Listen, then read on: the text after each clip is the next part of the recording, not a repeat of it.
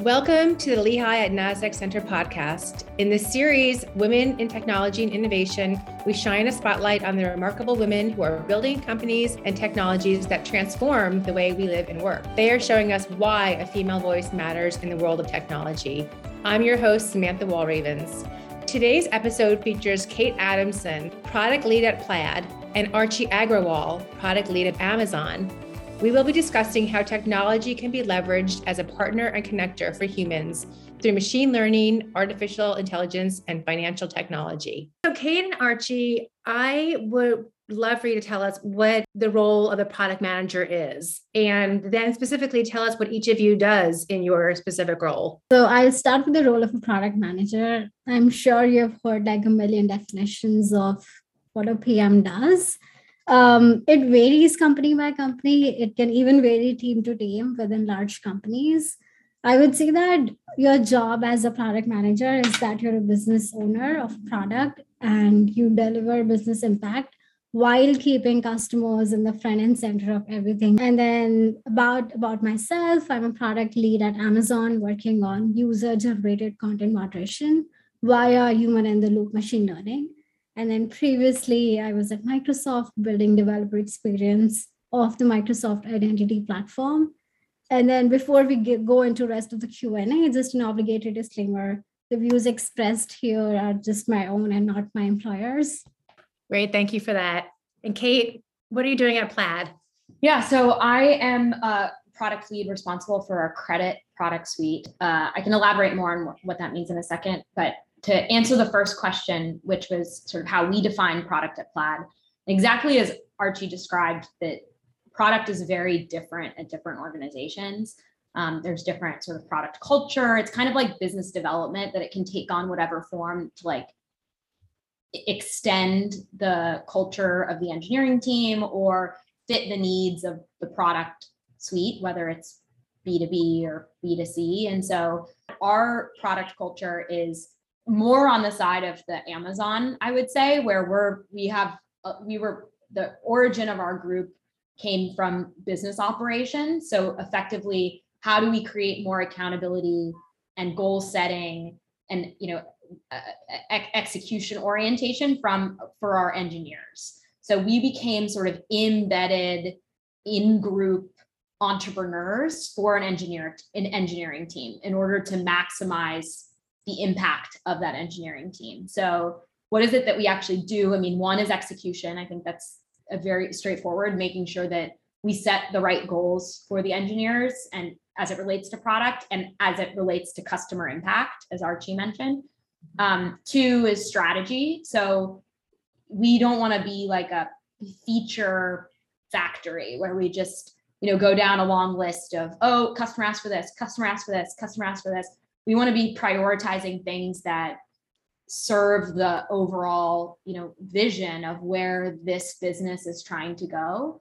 And so a lot of what we're doing is setting a roadmap that reflects a long-term vision. So setting like, okay, this is where we want to be in 2 years. So let's work backwards from there. Or this is where we want to be in 5 years. So we need to start prioritizing these types of things and continuing to think on that like multi-year or even multi-quarter horizon. So execution strategy, and I'd say overall like accountability and a point of contact for the product too internally. On that note, speaking of sort of the overall vision of the company, not just products as features, Plaid's website says that the company is focused on democratizing financial services through technology. Can you explain what this means? Yeah, good question. So our mission as a company is to unlock financial freedom for everyone. So part of the product itself, just to reiterate in case those who aren't familiar with it missed how Samantha sort of described it, it's a way to link your bank account to a website or an application. So if you're linking your bank account to Venmo, for example. And so our product is really designed to help people kind of shop around and try new financial applications and see which ones suit their needs and who can get them the best service and give them the best terms, and create greater data portability of your bank account so that bank accounts or financial accounts can talk to each other, and you can sign up for a new one and then you can use that one somewhere else. So our small thing that we do, which seems like such a small little thing, is like, let applications talk to each other, and the data portability associated with that actually unlocks consumer financial access, and that you can then use your account in a lot of different places. So our mission is, while we're a B2B company helping apps talk to each other, our mission actually translates to consumers and helping consumers get access to financial freedom as we define it. So the article we read for today from Harvard Business Review talks about collaborative intelligence and how humans and machines are working together to solve problems. One example they give is AIDA, which is a customer service chatbot that actually answers about 70% of customers' questions and requests. The other 30% requires a human being to intervene.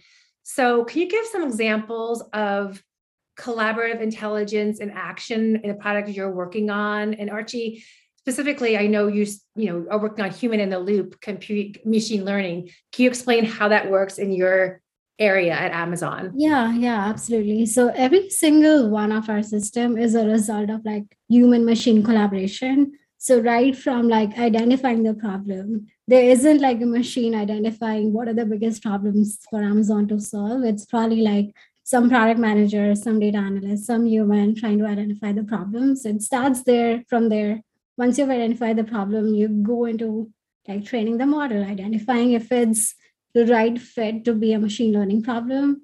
And then from there, like you gather tons and tons of training data to actually then train the model.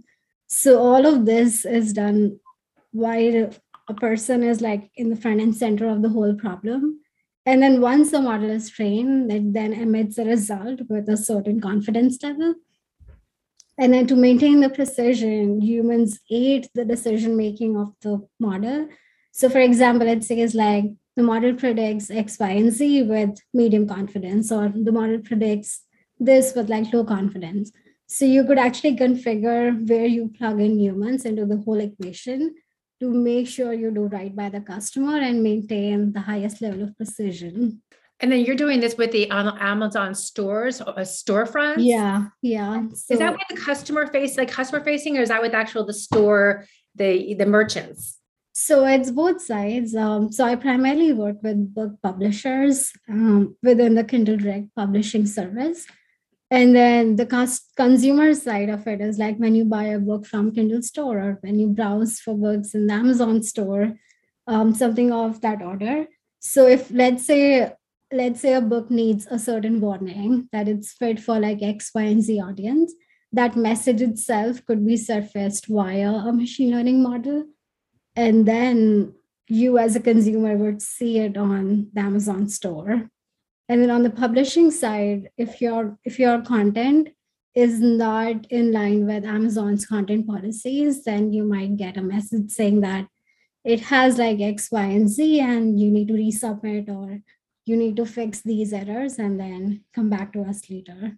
And so the machine learning algorithm can flag, but there's certain pieces of content or data that are beyond beyond the expertise of the AI as of now is science fiction.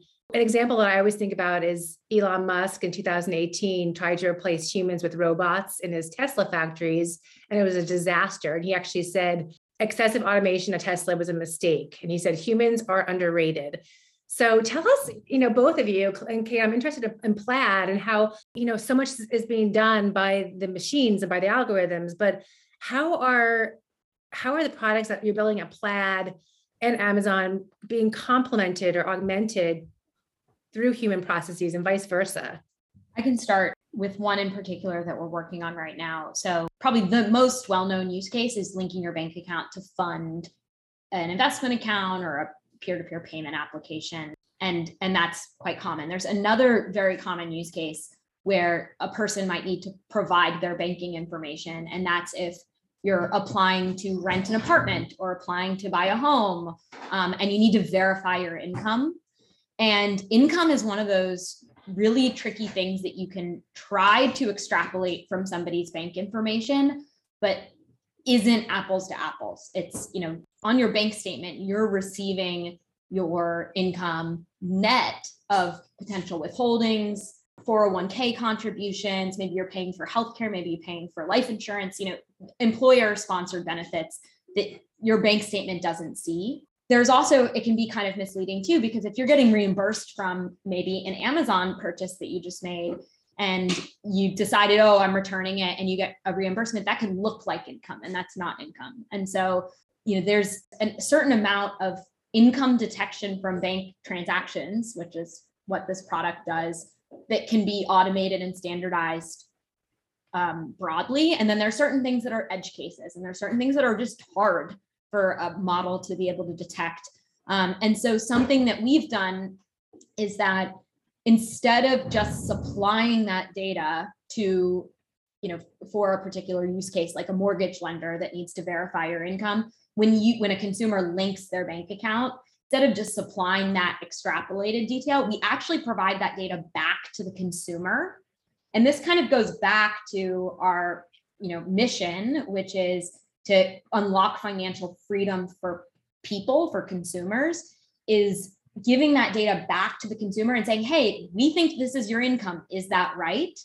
And then the consumer within our module can, check or uncheck or edit or update the category of income. Oh, this was a one-time bonus. This is not my salary, and configure it right there and then pass it. So basically, it's kind of an example of human in the loop, but basically the user ends up being able to retrain and update our algorithm to correct for the error, because we know we're not going to be right 100% of the time. And from a product perspective, we need to make sure what is our tolerance for being right. And in this case, we don't want to be wrong. So we present it back to the consumer.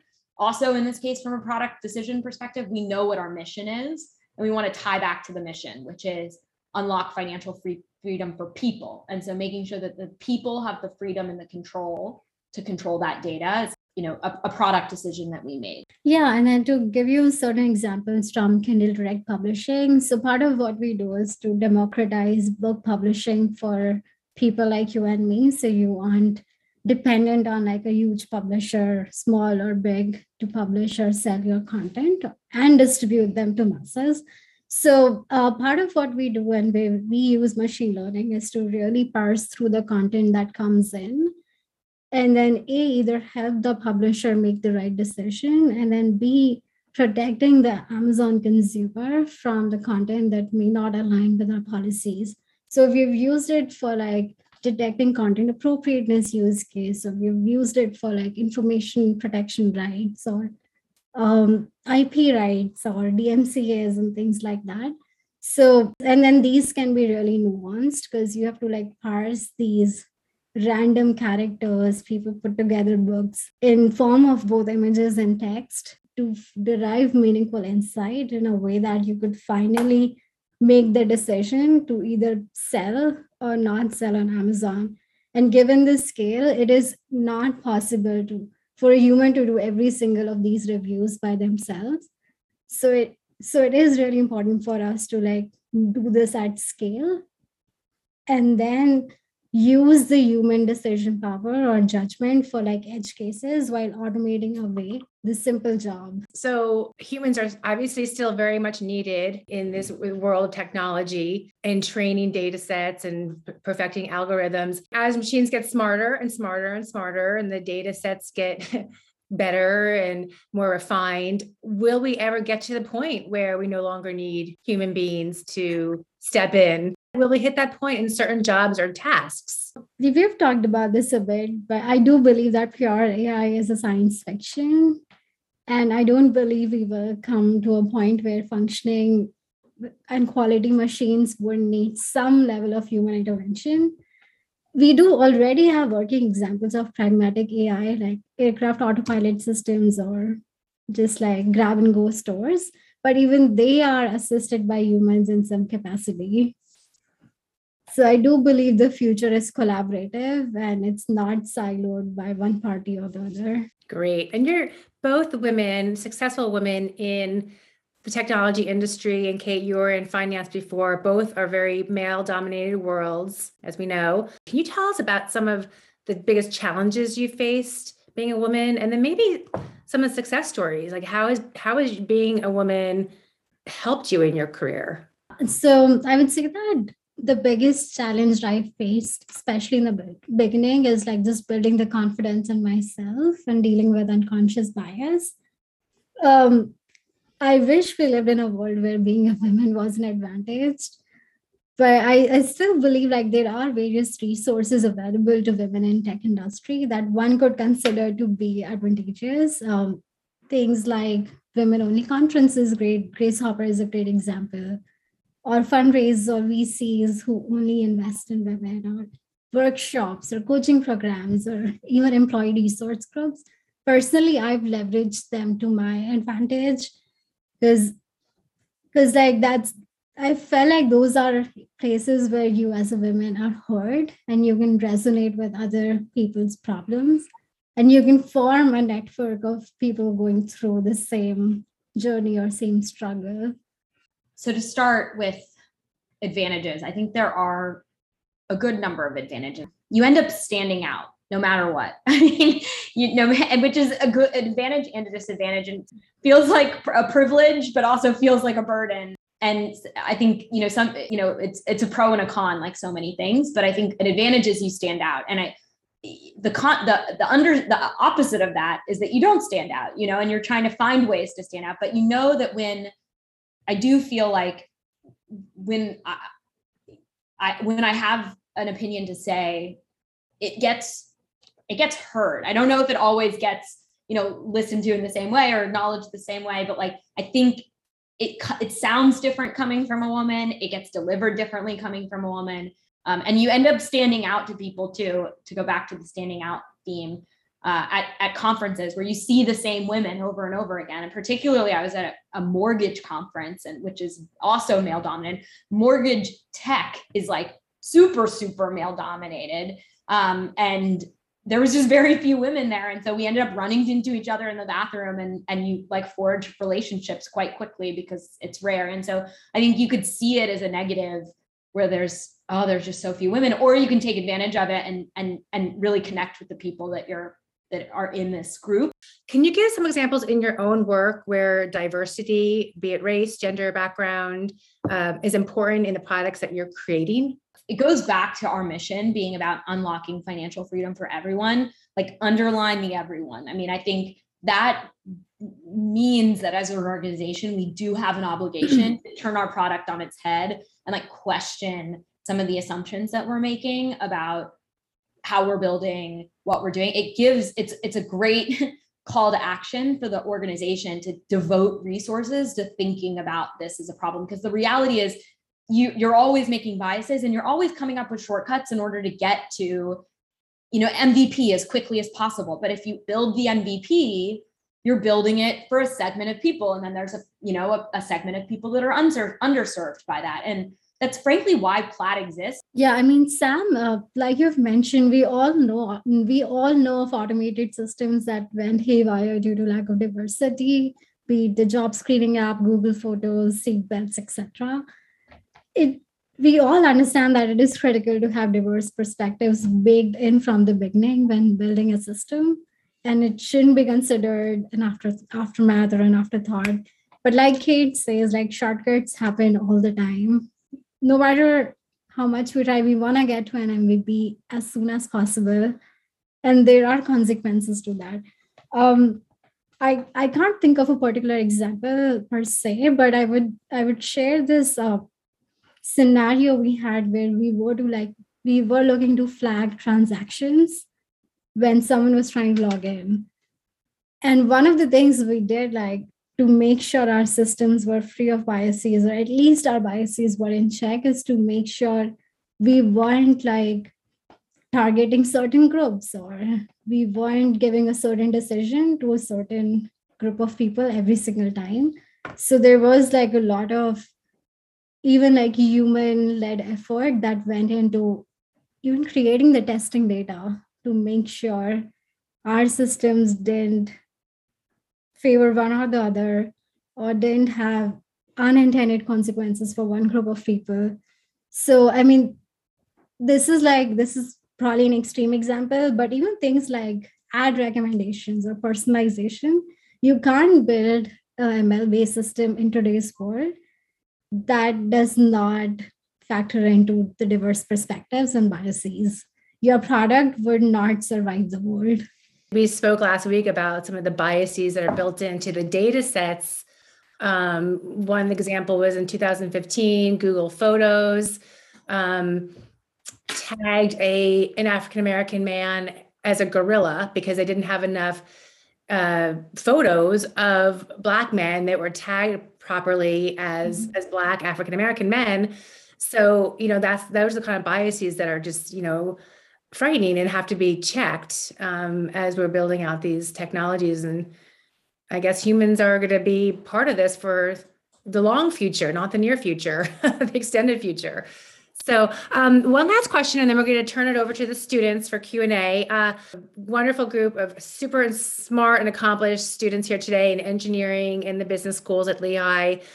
What one piece of advice would you offer them in their careers as they're starting out in the tech and business worlds? One is when you get your offer, negotiate it. They've already decided they want you. They're not giving you the best offer initially. It's just like human nature. They're expecting you to negotiate. And a lot of, I think, women, but generally first people entering the workforce, particularly in tech, you think, oh, I got the job. I can't rock the boat, negotiate, ask for more.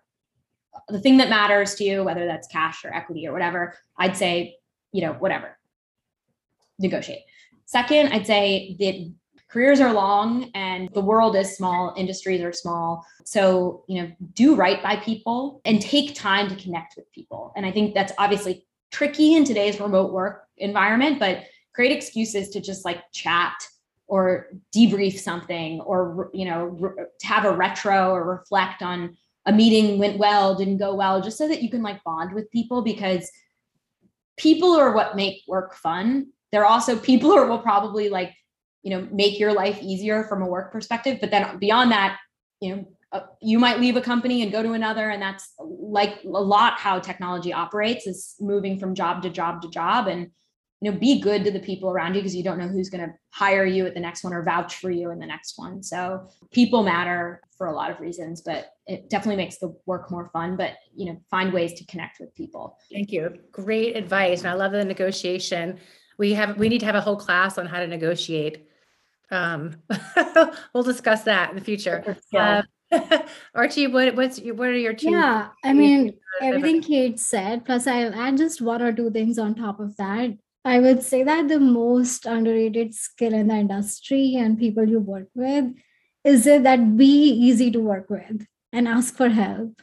I cannot tell you the number of times I would have personally avoided hard conversations or hard situations if I had asked for help way before in the beginning.